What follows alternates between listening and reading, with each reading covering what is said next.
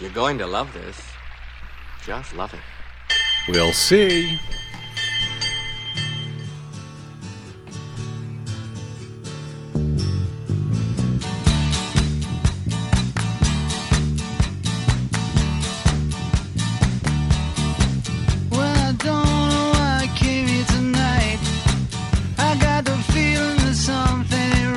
No, it's not. I'm so scared in case I fall off my chair. I am not scared. And I'm wondering how I'll get down the stairs. Just take that part out of the song. Clowns to the left of me, jokers to the right. Here I am, stuck in the middle with you. Yep. Yes, I'm stuck in the middle with you. Plenty of clowns and jokers everywhere you look. What it is I should do. This is your BradCast on Pacifica Radio's KPFK 90.7 FM in Los Angeles, 98.7 FM in Santa Barbara, 93.7 FM in San Diego, 99.5 FM in Ridgecrest and China Lake, and of course, coast to coast and around the globe on kpfk.org, on the Stitcher app, on the TuneIn app, on the Great Progressive Voices channel, on Netroots Radio, on Liberal Justice Radio, and now, of course, on iTunes. You can run, but you can't hide. This is your BradCast. I'm Brad Friedman, your friendly citizen investigative blogger, journalist, troublemaker, muckraker, and all-around swell fellow, says me, from bradblog.com. Thanks for joining us here this afternoon. A little bit later in the show, we will have a BradCast exclusive. That's right, you won't hear it anywhere else. A hot tip, a very hot tip for hackers, specifically for election hackers. Coming up a little bit later in the show, as I say, exclusive right here to the BradCast. You're not going to want to miss it. Call your hacker friends and let them know. Mind you, it's not great news for those who love democracy, but, you know, hey, we're independent here. We got to call them as we see them. Plus, as always, a little bit later, Desi Doyen will be joining us with the Green News Report. Some new details on North Carolina colluding with Duke Energy. What? Impossible. You mean the governor, the man who was a 28 years executive, the CEO? He was the CEO of Duke. No, just an executive at Duke Energy. Now that he's become the governor of North Carolina, what? They're colluding? Impossible. And also some news on how a federal memo warns, a secret federal memo warns that the nationwide electrical grid is now vulnerable to be taken out in one fell swoop. So we have all of that cheery news ahead. You'll want to stay tuned for that and much, much more. But first, speaking of cheery news, the Ukraine, the Crimea. In a blog item on Monday, law professor Ilya Somin of the Washington Post's now right-leaning Volok conspiracy blog declared that the weekend's 96.7% referendum vote in favor of Crimea joining Russia was either fraudulent or the result of voter intimidation of some sort. In the article, Somin called the results of that referendum dubious. He called them highly improbable. He declared at least 3 times in his very short, it was a 6-paragraph item, that the referendum's results were achieved, he puts that word in quotes, and or likely tainted by fraud or intimidation, the likelihood of which Somin describes as a fact in the Washington Post. He says it over and over again. The 96.7% results were fraud or intimidation. Now, I will agree, 96.7% in any election is highly questionable and should definitely be looked at. But you've got this George Mason University School of Law professor stating over and over again that it was fraud, that it was intimidation, that fraud was the reason for the 96.7% referendum result in Crimea. The mainstream corporate media in the U.S. has a very difficult time reporting on real evidence of election fraud in American elections, much less reporting it as fact. But when it comes to elections overseas, apparently the mainstream corporate media has no problem, particularly those folks at the Washington Post have no problem declaring fraud in an election, at least when it's overseas and it involves perceived geopolitical foes. This has become the narrative. That's what we heard this week, over the past week, even leading up to the election, that, it was going to be fraud. You can't trust the results. It's that thug. It's that bully Putin. But, that's because it's their elections, not ours. And all of this actually, for a start, reminded me of 2004, when just days after the 2004 presidential election in the U.S., the very questionable 2004 presidential election in the U.S., where we saw far more signs of fraud and intimidation and voter suppression in the state of Ohio. When we saw that back in 2004, anyone who wanted to investigate that, anyone who wanted to talk about that, as we did at bradblog.com, was a conspiracy theorist. Never mind that the exit polls all showed that John Kerry should have won that election in state after state, and that for some reason the incumbent George W. Bush ended up winning. Never mind that. Talk about it, investigation of it, was all stuff and nonsense. Days later after that 2004 election, we had what was then known as the Orange Revolution in Ukraine, where there was an election. The incumbent looked like he was going to lose. Exit polls said the incumbent was going to lose, just like here. And then the incumbent ended up winning. And, of course, at the time, Colin Powell, George W. Bush all came out. They declared fraud in the elections in Ukraine. They said it was because the exit polls showed the other guy should have won. By the way, those exit polls were created, were run by the very same people who ran them here in the U.S. But out there, it was fraud. Out here, it's conspiracy theory if you talk about it. And that continues today. That's the narrative. That's what we saw in the Washington Post, where they declared this 96.7% referendum to be fraudulent. Never mind the evidence, never mind the lack of evidence that they put forward. So I did some work. I went looking, at all of the stories that covered this and looked at the actual evidence to try to find it, because maybe it was fraudulent. I could find little or none to back up the assertion that this was fraudulent. As a matter of fact, the more I looked, the more evidence I found that this number was probably right on. A huge section of the population decided to boycott the election entirely. Their voices weren't heard. I don't know what they were trying to achieve by boycotting, but all that they seem to have achieved is raising the support for Crimea joining up with the Russian Federation. I wrote about it at bradblog.com. You can see the detailed story I put together there, trying to look at all of the evidence. And it may, by the way, have been fraudulent. But the idea that the mainstream corporate media is happy to just declare these things without evidence or with very slight evidence when it's other countries, but not here, sort of goes along with something that Robert Parry wrote about this week at consortiumnews.com. The idea that the narrative is sort of decided, whether it's in D.C., whether it's in the mainstream corporate media, they all sort of agree on a narrative. It doesn't matter what the facts are. It doesn't matter what the evidence are. That's what they're going with. After seeing that article, I decided I needed to talk to Robert Parry, because so much of what he wrote about is what I have been thinking, whether it's the Ukraine, whether it is the Syria issue. A couple of months ago, when we were ready to go to war with them, with no evidence that they had used chemical weapons against their own people. And, of course, at the time, it all goes back to Iraq and the lack of evidence there to go to war. But these are the narratives. These are the DC narratives. These are the mainstream corporate media narratives. And I'd like to look underneath those narratives to find out how much fact is actually there. Investigative reporter Robert Parry broke many of the Iran-Contra stories back in the 1980s for both the Associated Press and Newsweek. He now runs consortiumnews.com. His new book is America's Stolen Narrative: From Washington and Madison to Nixon, Reagan, and the Bushes to Barack Obama. Robert Parry, sir, welcome to the BradCast. Thank you, Brad. Great to have you here. Okay, we know about what happened in Iraq and the nonsense that the mainstream media ran with that got us into a never-ending war in Iraq.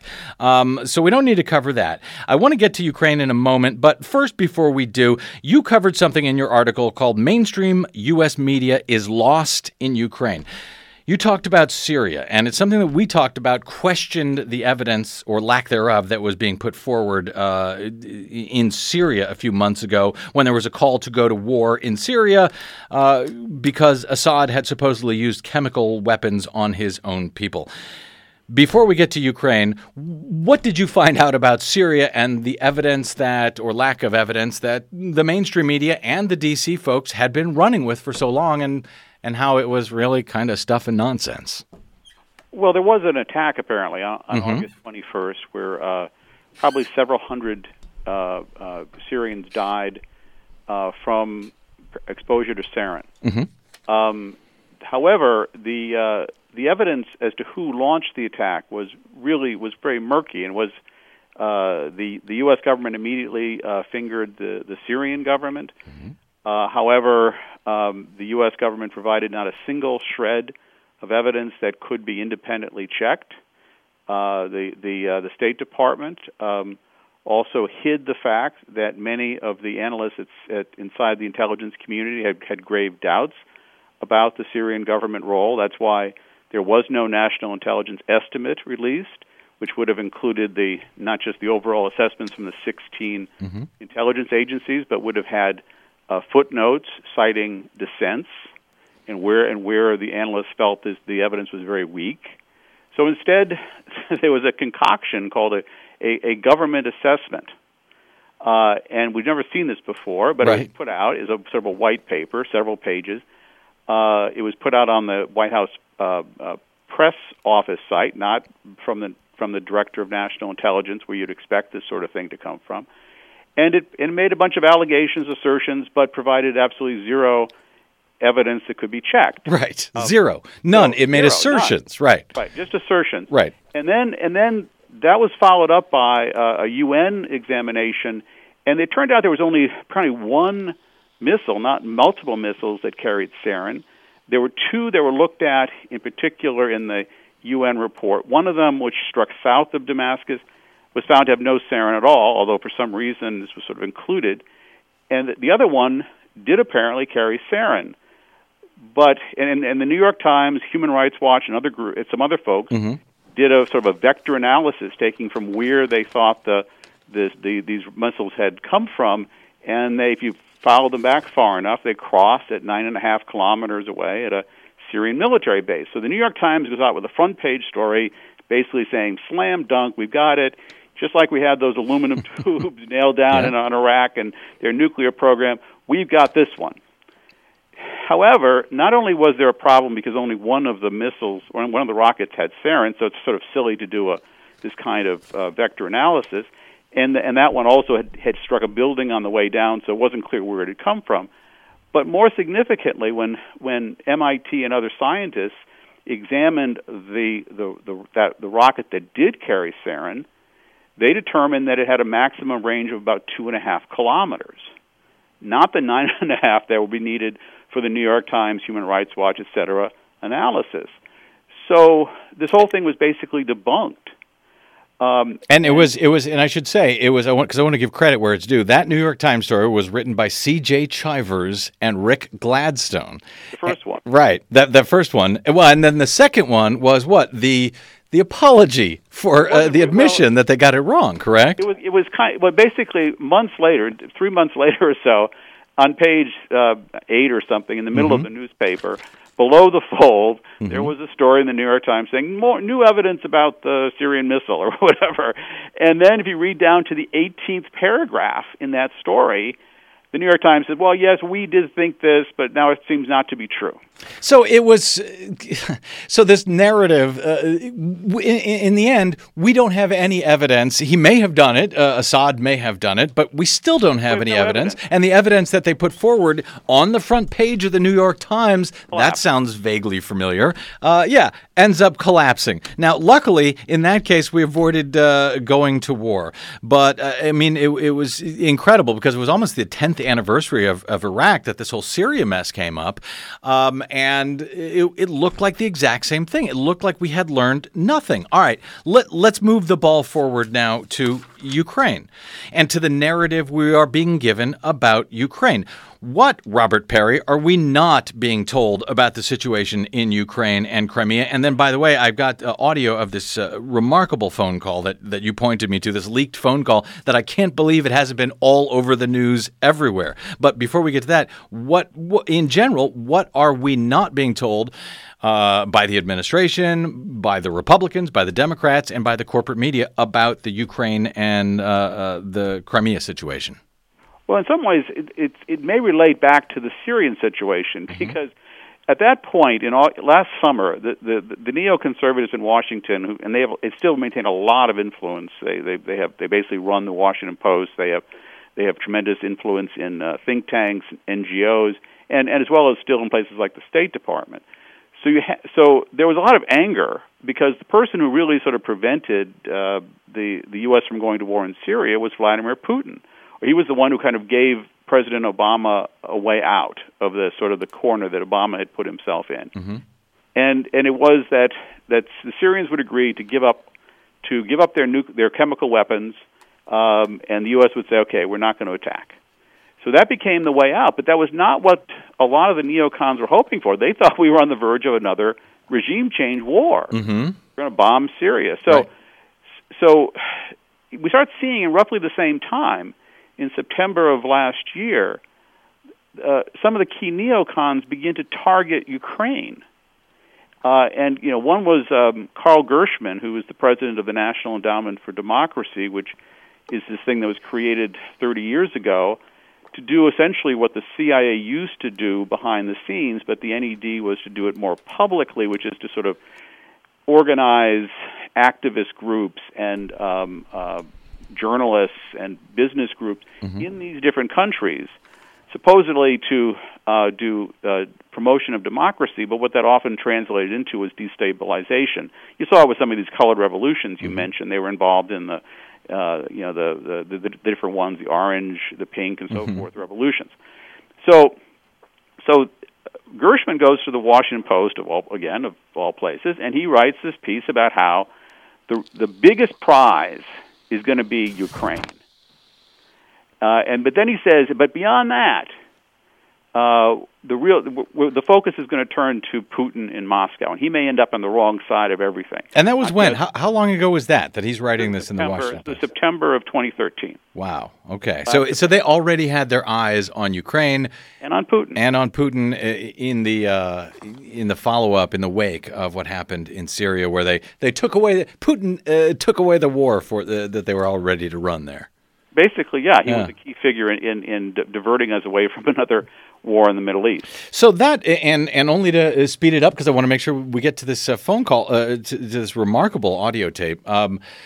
Essentially, they were pouring in money. There was neocons pouring in money. There was actually folks on the right and left, I think, pouring in money into Ukraine, trying to stir up trouble.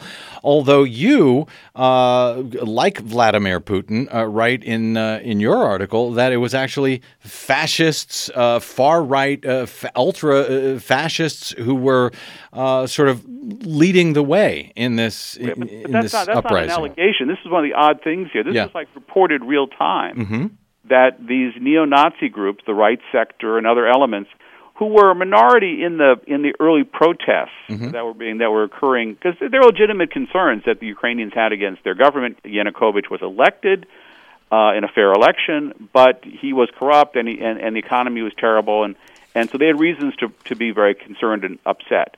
Now, the fight, though, was over whether Yanukovych should accept a rather bad deal from the Europeans, who were going to help Ukraine out, but with a lot of austerity attached, or whether he would accept a better deal or a more generous deal of $15 billion from the Russians.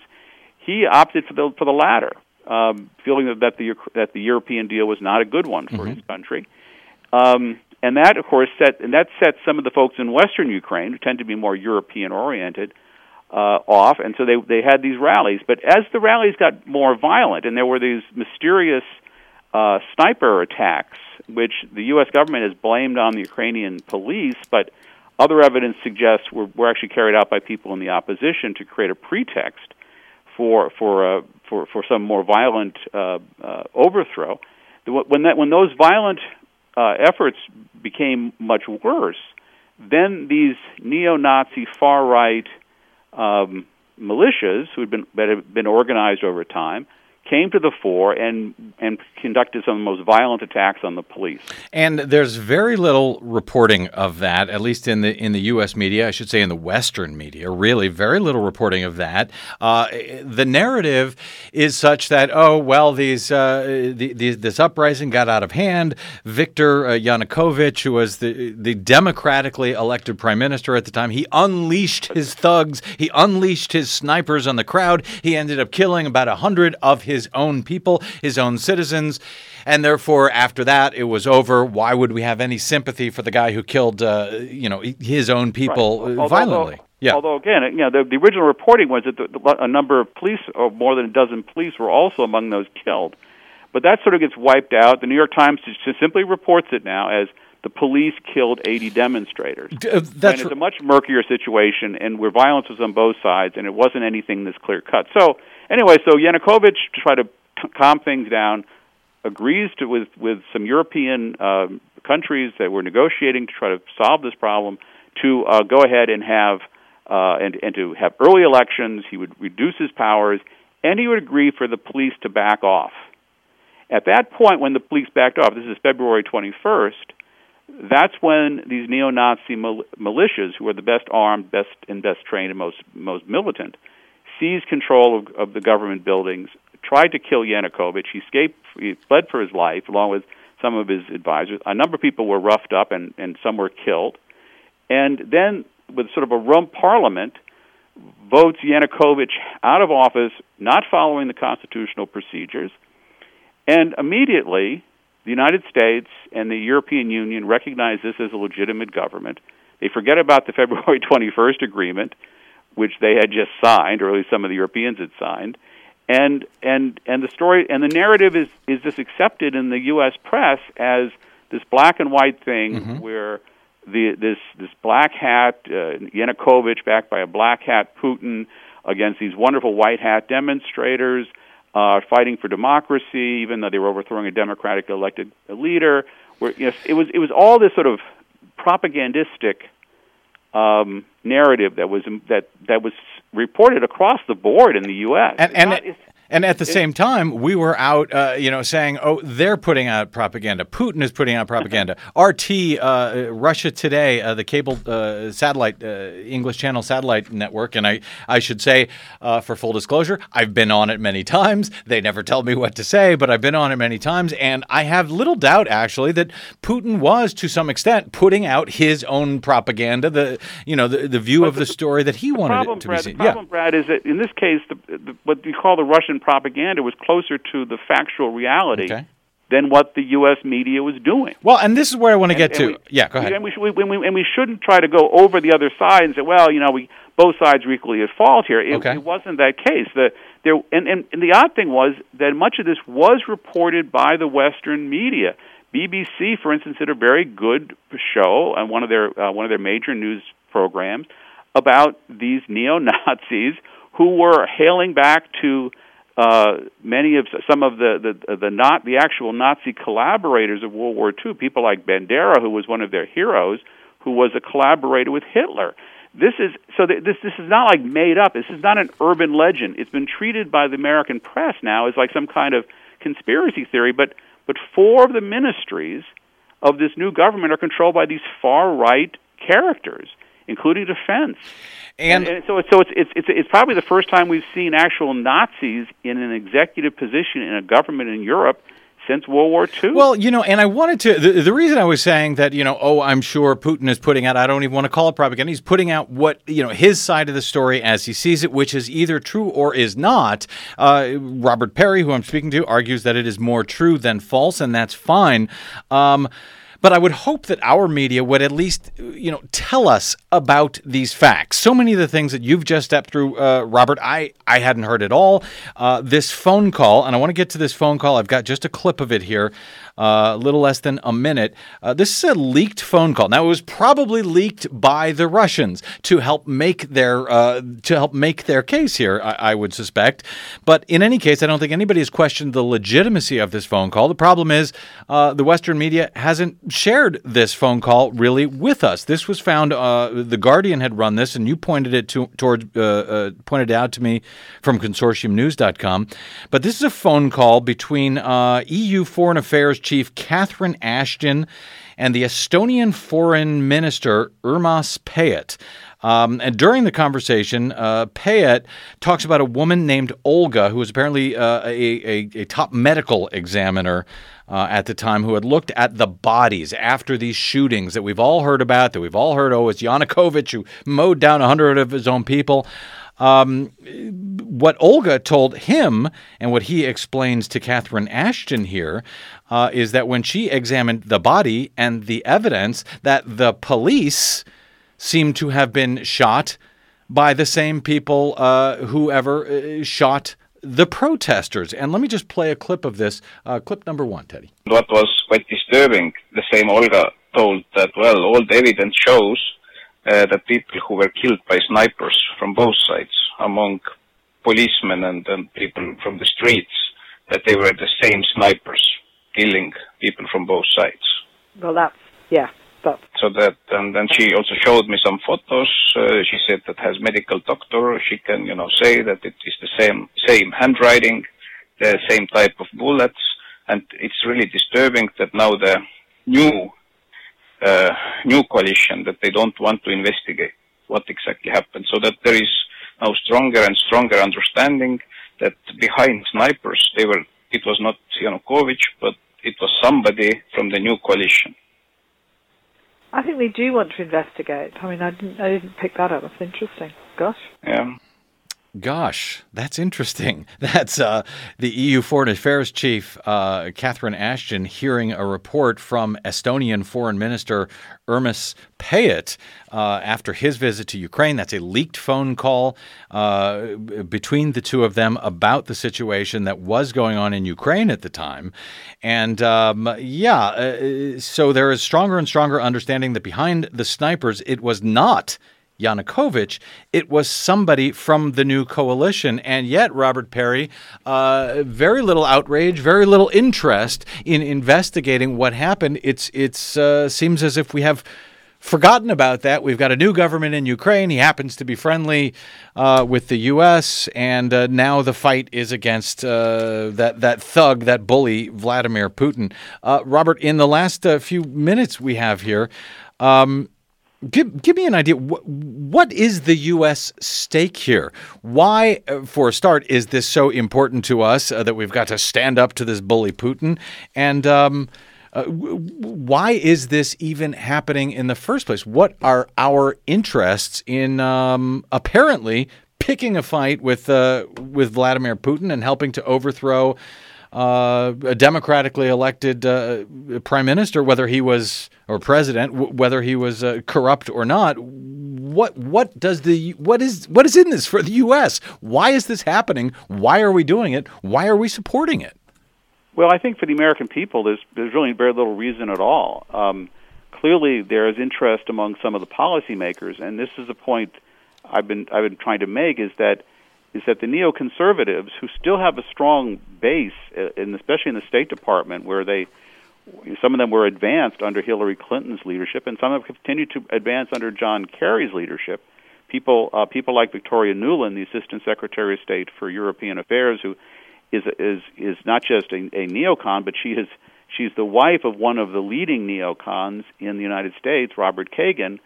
The Kagan family are like the royalty of neocons. Frederick Kagan was a key figure in the Iraq War and pushing through the surge in Afghanistan. So these are key people in the neocon community, and they are driving this process. And of course, Senator McCain personally went to the Maidan Square and sort of urged on these demonstrations. Appeared with some of the most right-wing elements. I'm not sure he knew who he was standing with, but they were some of these neo-Nazis.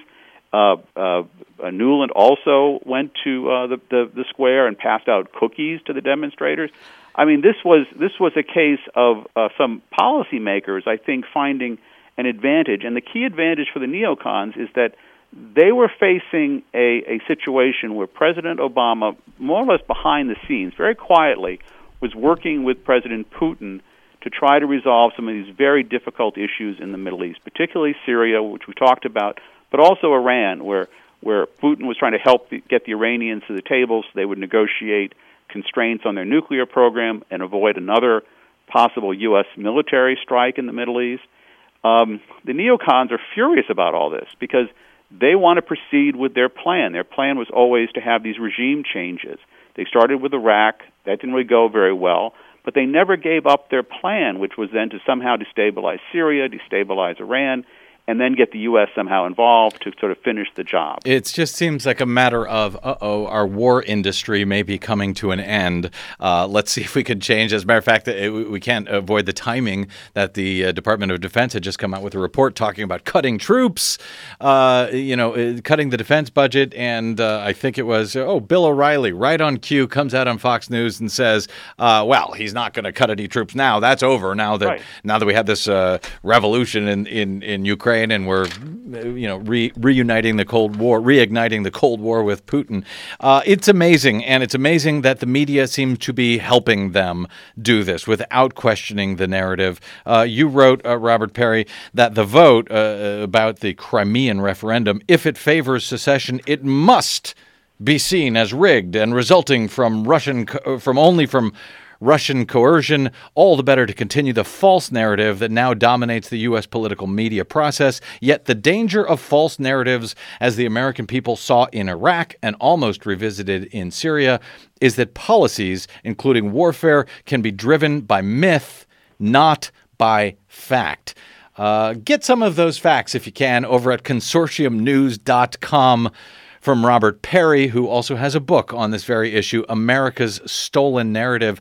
Mr. Parry, great as always to talk to you about this, and thank you for calling out what so many in the media just don't seem interested in doing. Thank you, Brad.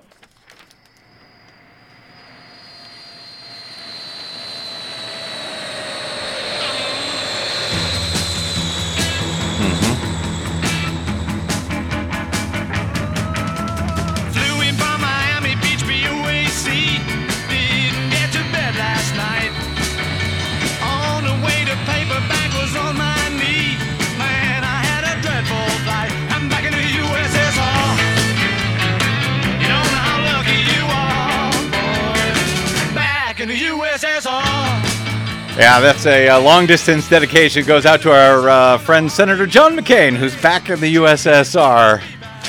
The Cold War is back. He couldn't be happier about it. We're going to take a quick break and come back, as I teased earlier, a hot tip for election hackers. Desi Doyen in the Green News Report and much more straight ahead. I'm Brad Friedman. This is your BradCast. Listener supported, 99% approved. KPFK. The Pacifica Radio Archives celebrates Women's History Month. I was sitting around in the Congress of the United States in 1975. That year also happened to be International Women's Year. That year they gave us a year. Who knows? If we behave, they may let us into the whole thing. That was American lawyer, congresswoman, social activist, and feminist Bella Abzug talking about gender inequality in Congress in 1981, part of the Pacifica Radio Archives Preservation and Access Project, American Women Making History and Culture 1963 to 1982, funded in part by a grant from the National Historical Publications and Records Commission at the National Archives and Records Administration. For more information, visit us at pacificaradioarchives.org. Thanks for keeping our women's history alive. You can't touch this. You can't touch this. Yeah, you can touch it. You can't touch this. Oh yeah, you can. You can touch it now. You can't touch this. Yes, you can touch it. Just go to eBay. You can touch it there. Yeah. Welcome back to the BradCast. I'm Brad Friedman of BradBlog.com, and yeah, you can touch it. You can go on over to eBay. We got great news for you. Great news for all of you election hackers out there, just in time to practice up your hacking skills before the 2014 midterm elections. You can now buy your very own ES&S iVotronic touchscreen voting system from eBay.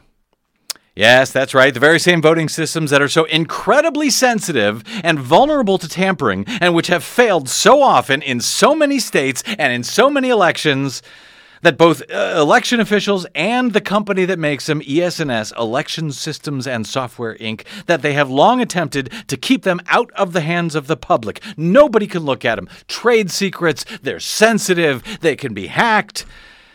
So you can't look at them. Oh, but now you can. They can now, you can buy, there's at least 10 of them available according to eBay, and they can now be yours for just $499.99, or best offer via eBay. That's right, and it includes free shipping. One of them has already been sold, and that's very cheap. They sold new for, is it $2,500 at least. So now you can get them for $500. The systems, according to the eBay ad, are used, but they're in great working condition. The Illinois-based seller Gadgets Plus told me at the Brad blog that the systems were last used in Clay County, Florida. The ES&S iVotronic, in case you'd like to practice your hacking and election theft skills for any reason, it's among the most widely used touchscreen voting systems in the country. It's made by the largest e-voting system vendor in the world. According to Verified Voting, these 100% unverifiable touchscreen voting systems were used in 2012 in 403 voting jurisdictions across all or part of 18 states. That's right. If you're listening to me right now in Arkansas or Colorado or Florida or Indiana or Kansas or Kentucky or Missouri or Mississippi or North Carolina or New Jersey or Ohio or Pennsylvania or South Carolina, Tennessee, Texas, Virginia, Wisconsin, West Virginia, or the District of Columbia, pay attention, go over to eBay. They still use those machines. You can go over there, you can buy one, and you can practice hacking it. And I'll tell you what a computer scientist, an expert in this field, told me about these machines. But just in case you need any more reminder, these were the machines. They're very ubiquitous. They're used across the country. These were the ones that played a starring role. The iVotronic played a starring role in such elections as the 2010 election that ended up nominating the completely unknown and largely illiterate Alvin Green in 2010 in South Carolina. You remember that? Guy who nobody heard of was elected on 100% unverifiable touchscreen systems. That's right, it was the ES&S iVotronic. It was also the system on which 18,000 votes simply disappeared in Florida, in Sarasota, Florida, back in 2006. The result, a special election in Florida's 13th congressional district saw the Republican Vern Buchanan beat out the Democrat Christine Jennings by just 369 votes after the iVotronic helped us lose 18,000 votes, which, by the way, no one is disputing. They just don't know what happened to them.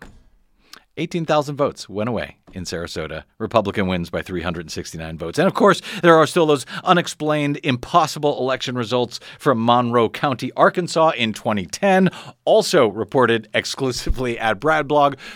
When thousands of votes disappeared, just the numbers started going backwards. We saw certain results on election night. They started going backwards. So far, Monroe County election officials and Arkansas state officials at the Secretary of State's office have never been able to explain why those numbers went backwards. I've got the documents at bradblog.com to prove it happened. Once again, thanks to the ES&S iVotronic.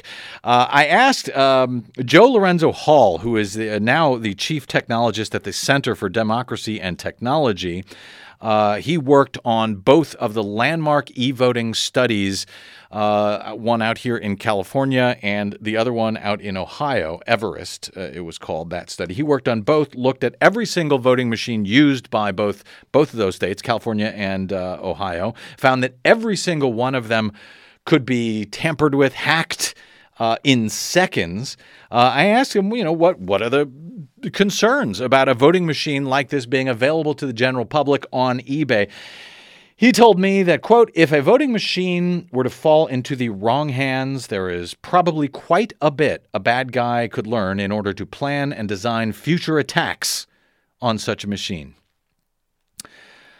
Hall cited 2 different cases in the past where computer scientists and security experts obtained voting systems made by other vendors, Diebold and Sequoia in those cases, and they were then able to use them to discover serious security vulnerabilities. In both cases, Hall explained to me via email, despite very different designs, they were able to change votes and write a machine-specific virus that would allow fraudulent vote counts and then spread silently from machine to machine over the course of a few elections.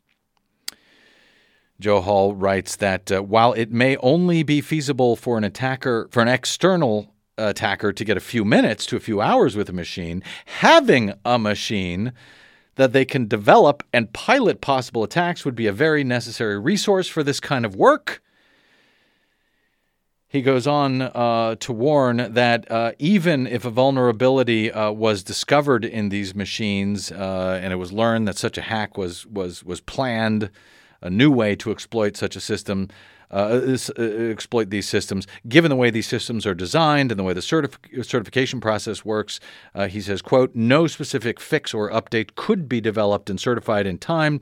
We'd likely have to run the next election knowing a serious set of vulnerabilities were live in the system.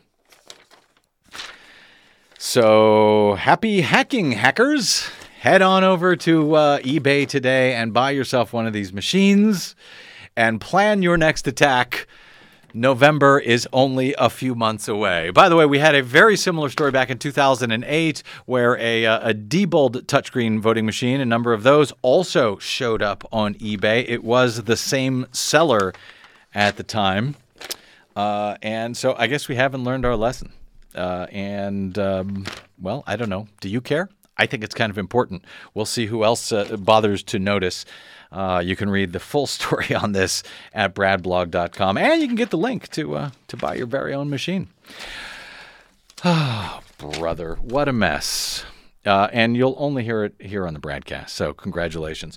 Meanwhile, speaking of voting, before we get to Desi Doyen and the Green News, Governor Scott Walker says he will call for a special session in the Wisconsin legislature if the Supreme Court finds the polling place photo ID restriction that the Republicans have put in place, if the Supreme Court confirms, like the 2 other courts in Wisconsin, that is unconstitutional. He is willing to call a special session for this, to call the legislature back into order, to try again, to pass another bill. He says that this is the only thing that he regards as pressing enough to bring folks back to the Capitol to legislate over. Getting this done in time for the election in November of 2014 when, Scott Walker will be on the ballot and up for re-election,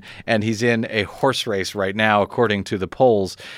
But this is the one thing that Scott Walker thinks is really important, to make sure that people, tens of thousands of them in Wisconsin, tens of thousands legal voters, don't get to cast their vote this November. Kudos at the same time, I should say, to Republican Dale Schultz. This is just breaking over at Think Progress. Wisconsin State Senator Dale Schultz, who says he's embarrassed by this. He's not willing to defend these Republicans anymore for what they're doing. He says, I'm just not, and I'm embarrassed by this. He says, I began this session thinking that there was some lack of faith in our voting process, and we maybe needed to address it, but I have come to the conclusion that that this is far less noble. He says, the fact is, it ought to be abundantly clear to everybody in the state that there is no massive fraud. He says it's about vote suppression. He says we should be pitching as political parties our ideas for improving things in the future rather than mucking around in the mechanics and making it more confrontational at the voting sites and trying to suppress the vote. That's Republican State Senator of Wisconsin, Dale Schultz, calling out his own party. Good for him for these reprehensible photo ID restrictions on voters and the desperation that Scott Walker is showing to try to get them in place before November. Schultz also added, it's all predicated on some belief that there is massive fraud or irregularities, something my colleagues have been hot on the trail for 3 years and have failed miserably at demonstrating. Yep, you think? All right, let's do some green news. Desi Doyen, come on in. You got there we go. Can't have her in without a theme song. Thank you, sir.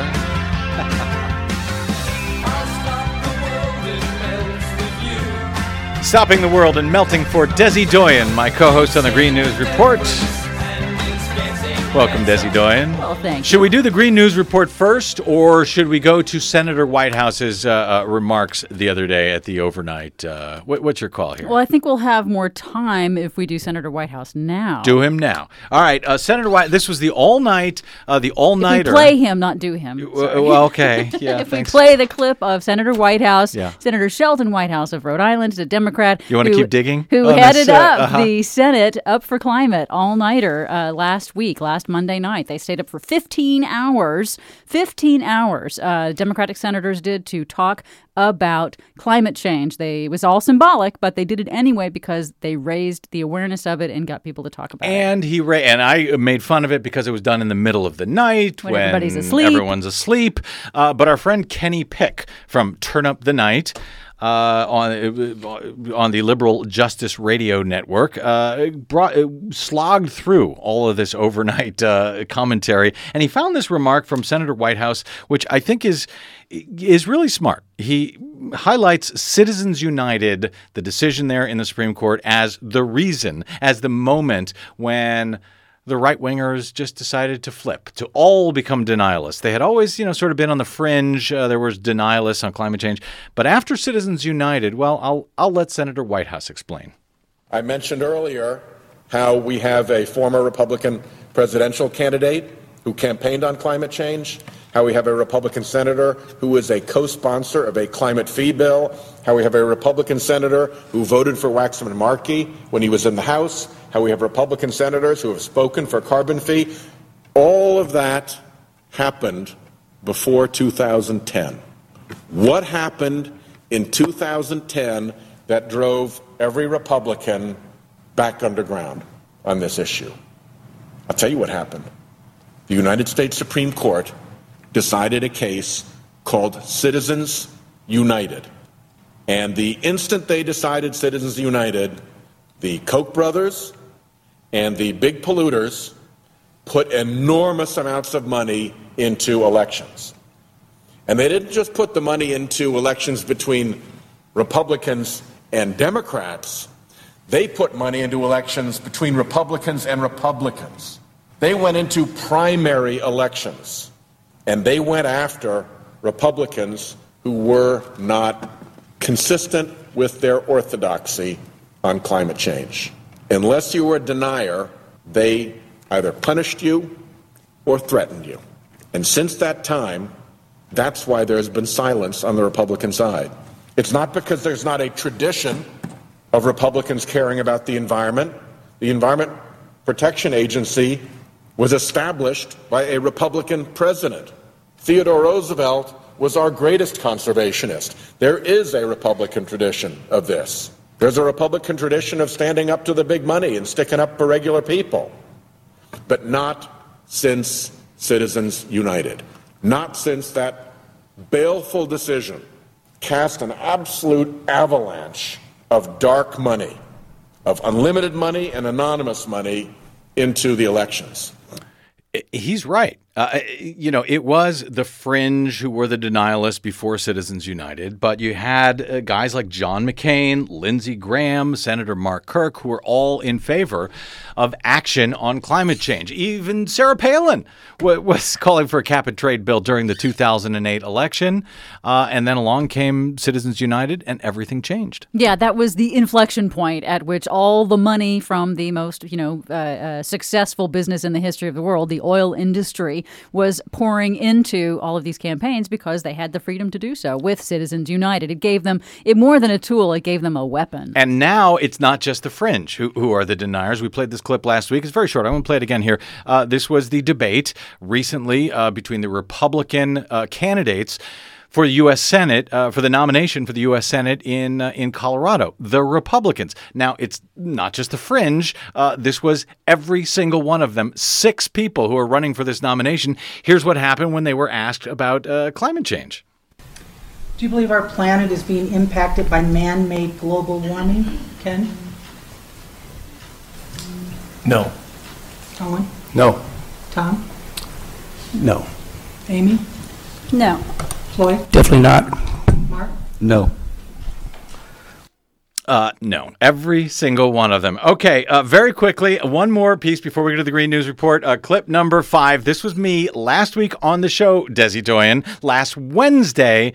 Go ahead, number 5. It's been 80s and 90s all winter long, and if this winter doesn't turn out to be one of the hottest on record ever for the West Coast, I will eat my hat. The good news is I don't have to eat my hat because right. The very next day, the NOAA Climatic Data Center came out and said, yes, indeed, on the West Coast, it has been the hottest winter. It was the hottest winter on record this year. Yes, and they also came out and said that this year globally, it's the 8th warmest winter on record, even though it was cold just on the East Coast mostly. Yeah. That it was for the globe, it was the 8th warmest. Yeah, but we're number 1 out here in California. All right, let's go to the full Green News Report. Kick it, Teddy. Threats to systems supporting the electricity grid are evolving and growing. Officials warn the entire nationwide grid could be knocked out. More new evidence that North Carolina collaborated with Duke Energy to derail lawsuits. BP is back, baby. Plus, surprise, Paris discovers stopping traffic really does stop pollution. All of those surprise discoveries and more straight ahead. From BradBlog.com, I'm Brad Friedman. And I'm Desi Doyen. Stand by for 6 minutes of independent green news, politics, analysis, and snarky comment. The Bible thumpers can keep denying global warming all they want, but I tell you, if Jesus came back to California, he would be pissed because there was no water to walk on. Oh, ain't it the truth? This is your Green News Report.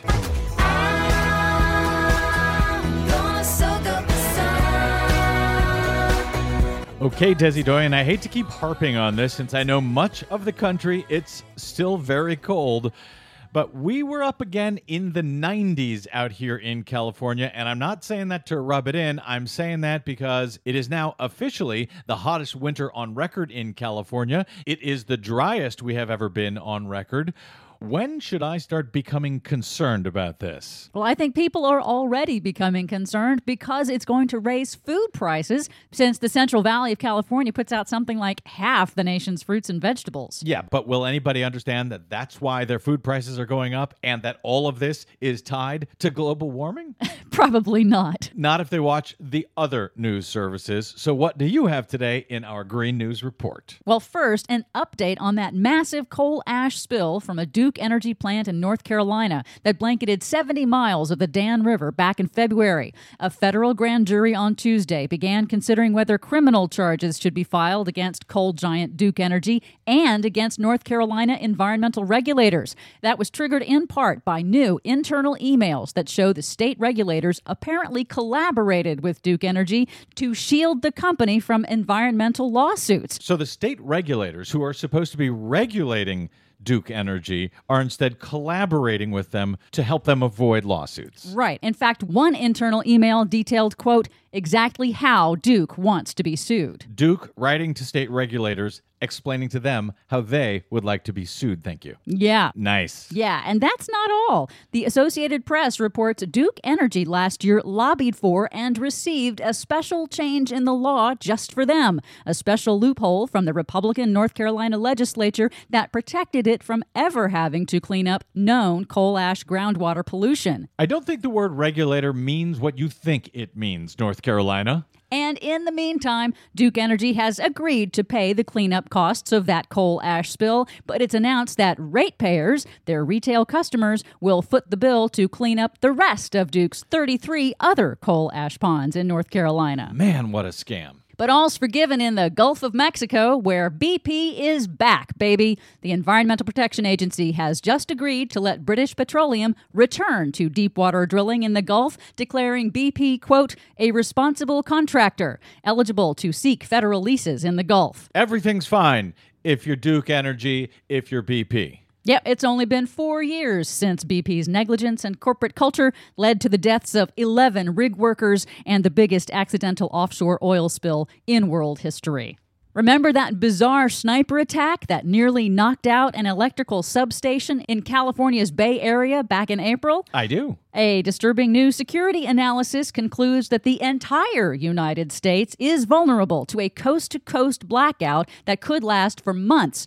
That's if a targeted attack knocked out as few as 9 critical electric transmission substations across the country during a heat wave, according to an internal analysis by the Federal Energy Regulatory Commission, or FERC, that was made public by the Wall Street Journal last week. The paper reported only the memo's broad outline, but FERC slammed the Wall Street Journal for essentially providing a roadmap to a huge U.S. security vulnerability. Yeah, that's okay. Nobody reads the Wall Street Journal anymore. Finally, Paris, France discovers that stopping traffic really does stop pollution. What? After days of dangerously high levels of smog pollution, officials in the City of Light banned half of all auto traffic from entering the city and instead offered completely free public transportation. After just one day, they say it worked. Smog levels dropped back to safe levels. So what did they do? Of course, they canceled the ban immediately. Well, how did they decide who to ban for bringing in their vehicles? They only let in cars with odd-numbered license plates. Well, glad the smog is down, but that seems kind of a random ban to me. But it worked, and of course they had to stop it then. Sure, it would work if you banned all cars, too. I don't see them doing that anytime soon. Tyrant. For much more on that and the other tyrannical stories Desi is in favor of, check out our website at greennews.bradblog.com. Don't forget, download us anytime via Stitcher, TuneIn, or iTunes, where we hope you will leave us a good review. And find us and follow us on the Facebook and the Twitters at Green News Report. From bradblog.com, I'm Brad Friedman. And I'm Desi Doyen. And this has been your Green News Report.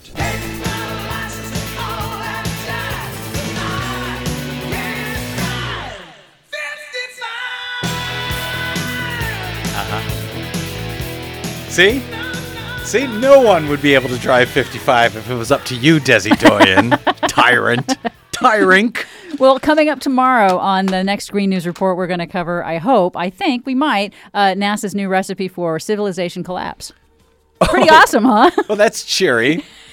Thanks. Keeping it lively. As usual. You'll be able to download that report on iTunes or bradblog.com because we only get to play one of them a week here on KPFK. But please do download it at iTunes and give us a good review while you're there. That would be nice. That will help us all out. My thanks to Desi Doyen, our producer, to Teddy on the soundboard, our soundboard operator today. Thank you, Teddy. Well done. My thanks also to my guest, Robert Parry of ConsortiumNews.com. Stay tuned for John Wiener and the 4 o'clock report. We'll be back same time next week, same Brad time, same Brad channel, right here on KPFK or other fine stations that you may be listening to us on. Until then, you can find me on the Twitters at the BradBlog and at bradblog.com. I'm Brad Friedman. Good night, America.